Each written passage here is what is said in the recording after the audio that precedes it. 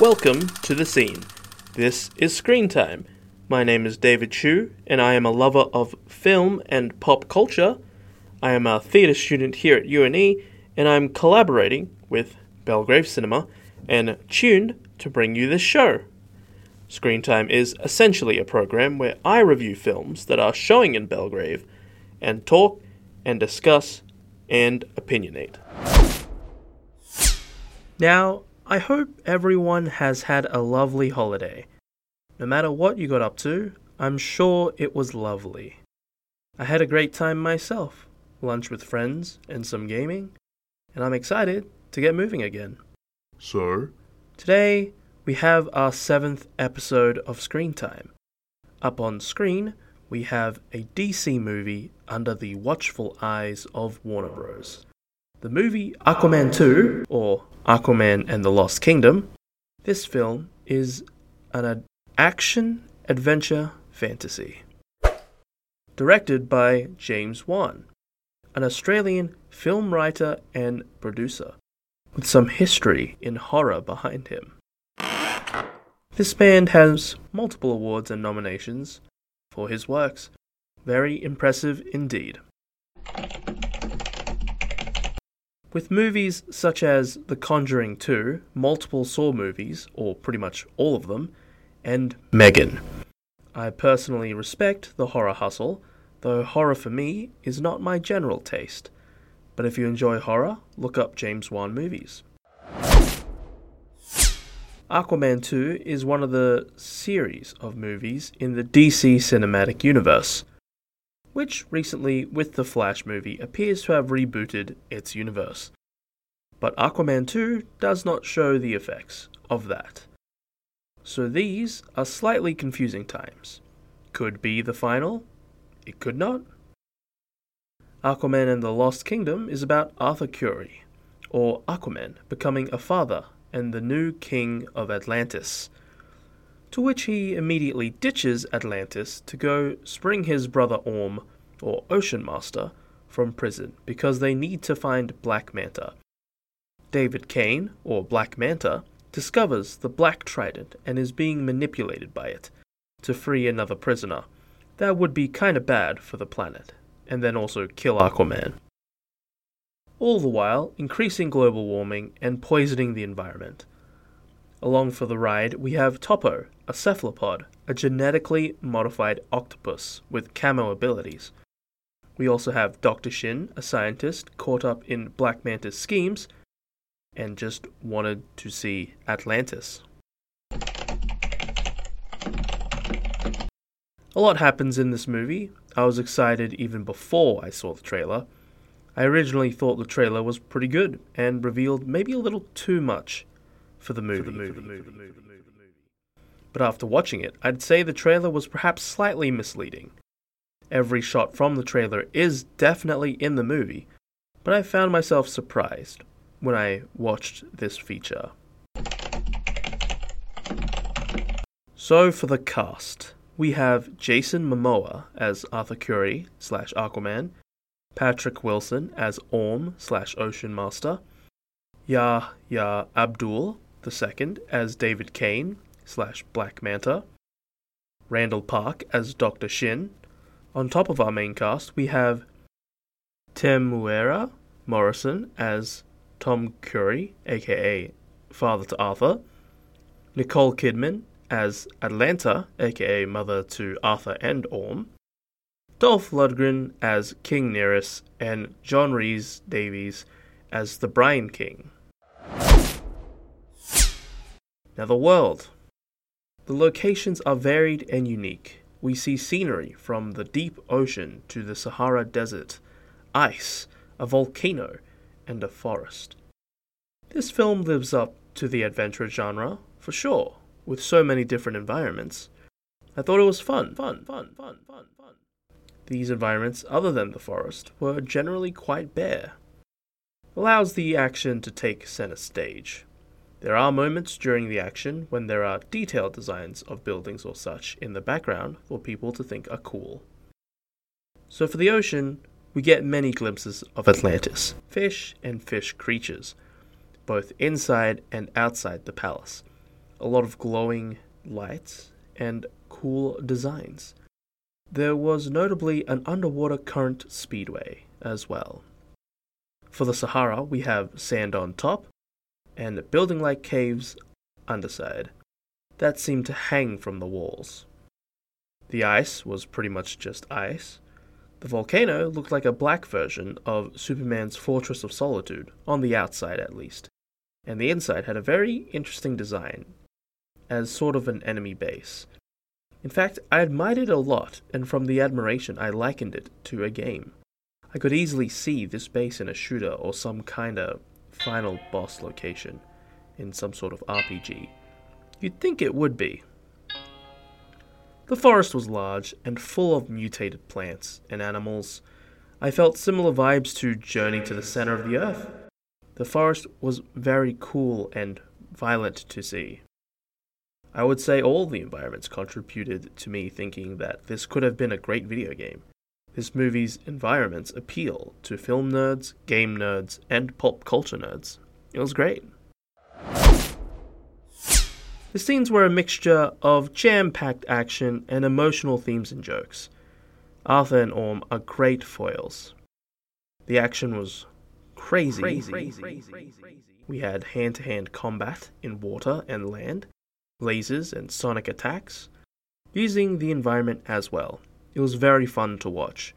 The choreo for each fight was more than just throwing punches, which shows attention to detail and the willingness to put more forward.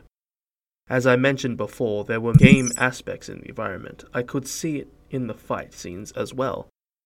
For example, we had Aquaman yanking a chain and having it collide with ancient machinery that was attacking them, while Orm was being the distraction for the enemy. To me, that was game vibes. The action varies from stealth, escaping, and fights. Constant fun, pretty much. Emotional themes focused on family. This was a film about family. On top of Arthur and Orm coming to eventually trust each other, Arthur was spending time with his dad, Tom, and son Arthur Jr. We had Atlanta give a rousing chat with her two sons. Technically, Black Manta wanted to kill Aquaman because his dad was left to die. A thing towards the end was technically family related too. All these moments were serious and touching. Generally, were also calmer scenes as well. It was nice seeing the brothers slowly get along, and Aquaman getting peed on by his son. Twice. The scenes show Aquaman as he has always been, a family man, even in comics. The jokes were good. The jokes all came from Aquaman, and Jason Momoa is brilliant at delivering all of them. They also only really worked well because Orm was there to bounce off them. So good job to Patrick Wilson. They were fast-paced, and a lot of them were simple. Watching these scenes will bring you a smile. The music score was composed by a Rupert Gregson Williams. I remember very little about the music. I don't think it was bad. Probably above average even. I was just that enamored by everything else. There was a lot in this movie. I'm sure there was plenty of opportunity for the music score to shine. I do have a feeling that the music shone the best in the action scenes. I too felt hyped during the fights, and I know it wasn't just because of what was happening on screen. I'd say it probably came down to the chase scene when Aquaman and Ocean Master were being chased by giant grasshoppers in the mutated forest. The music there worked really well with the scene, and was hype. I do think, though, that at times the music was a little dry. Perhaps because it felt like it was far too similar to other action movies. Maybe other people will enjoy and focus on the music, but I was all in on the action. I do believe that the music fit the themes and all the moments well. It was just overshadowed.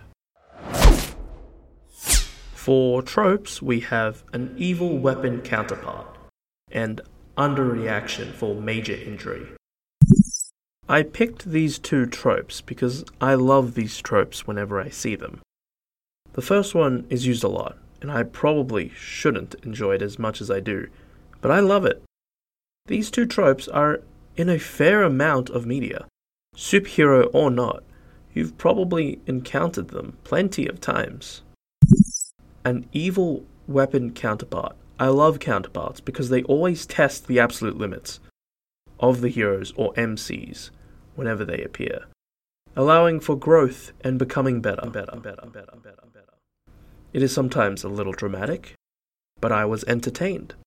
In this case, it was the Black Trident, counterpart to the Atlantean Trident. All about corruption and controlling the dead compared to fish.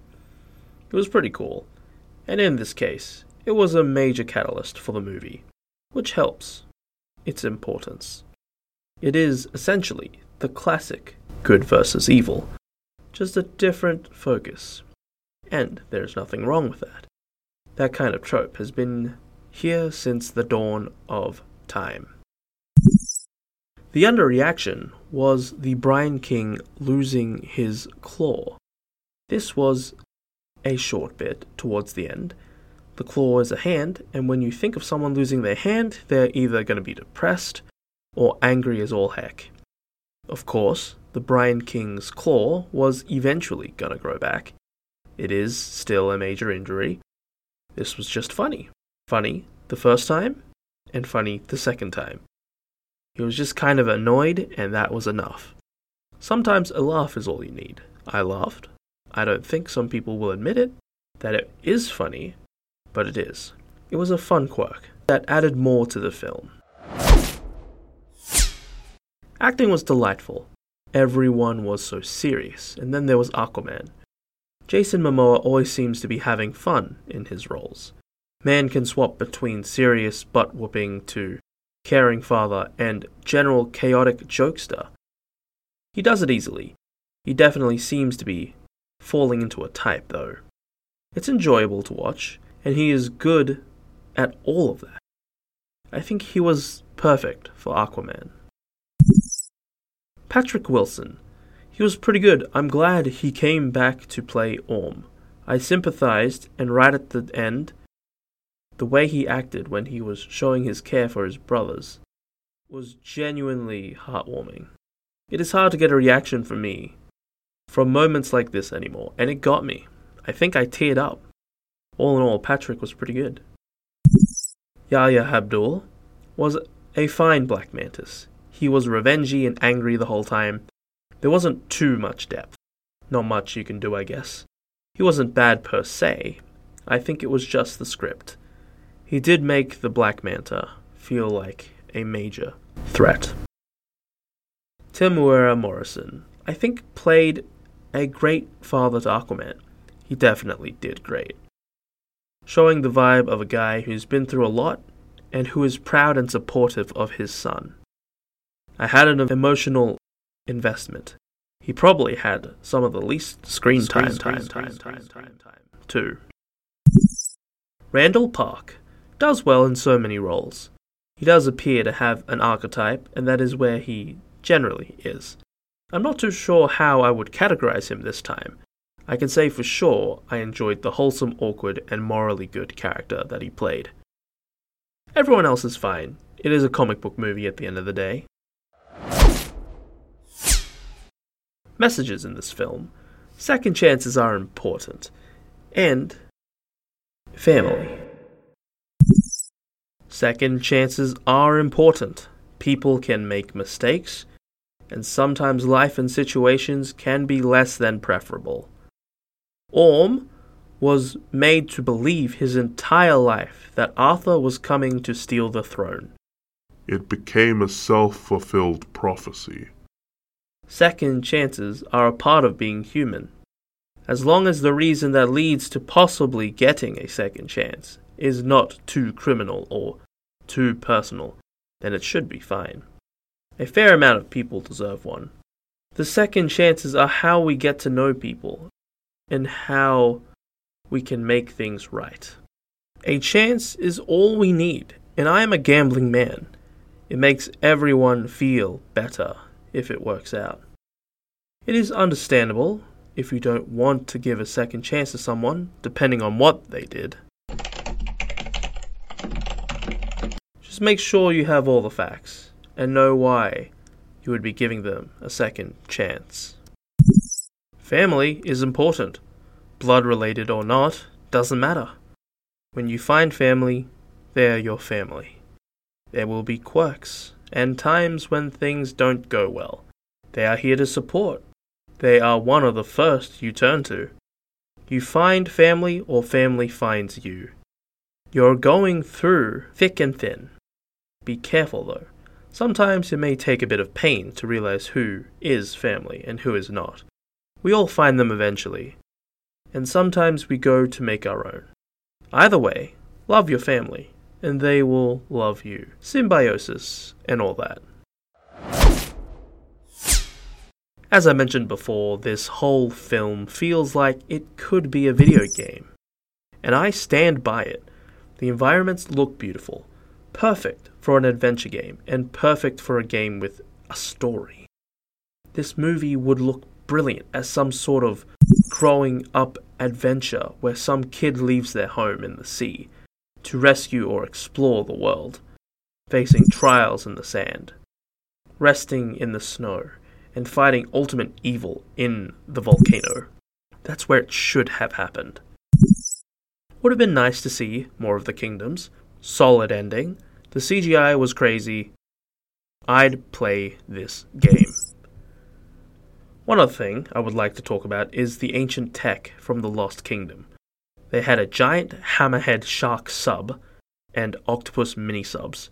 Their designs were really cool. They moved really cool. There was a clear separation between them and Atlantean/other kingdoms tech. The octopus subs reminded me a lot of the robot that Syndrome created from The Incredibles. Brilliant. Alrighty, review time. Critics are being a little harsh in my opinion. We have scores generally around the 3 to 4 out of 10 mark for this film. We have critics saying, no one should be going into this with the assumption it's high art.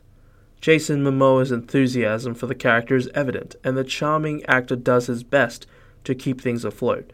But this lost voyage never finds its way, despite peppered possibilities. Make it stop. Because of this point, we've kind of given up on make it better. It's not as much of a coffin nail as it could be.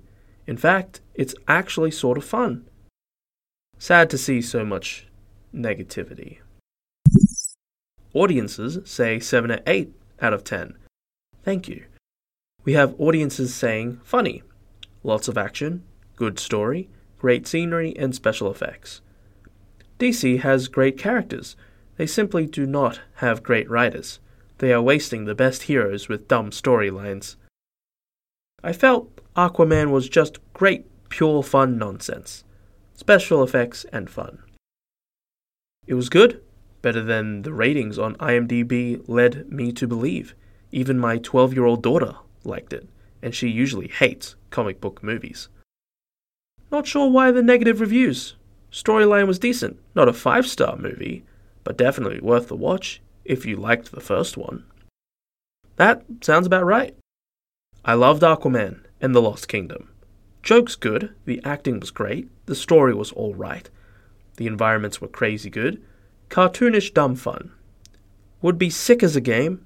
I loved the family theme on top of the action-packed awesomeness.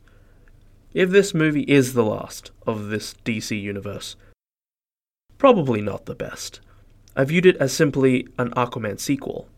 Anyway, 8.5 out of 10. And the movie quote for this week: true kings build bridges, right? Thank you, Belgrave Cinema. If you feel like enjoying a movie, why don't you pop down? 145 Demerrick Street. Students get cheaper tickets. If you love movies, there's a Belgrave Plus membership that you can get to have cheaper tickets for a year. I'll see you all again next week. This was Screen Time on Tune 106.9. Going to the credits.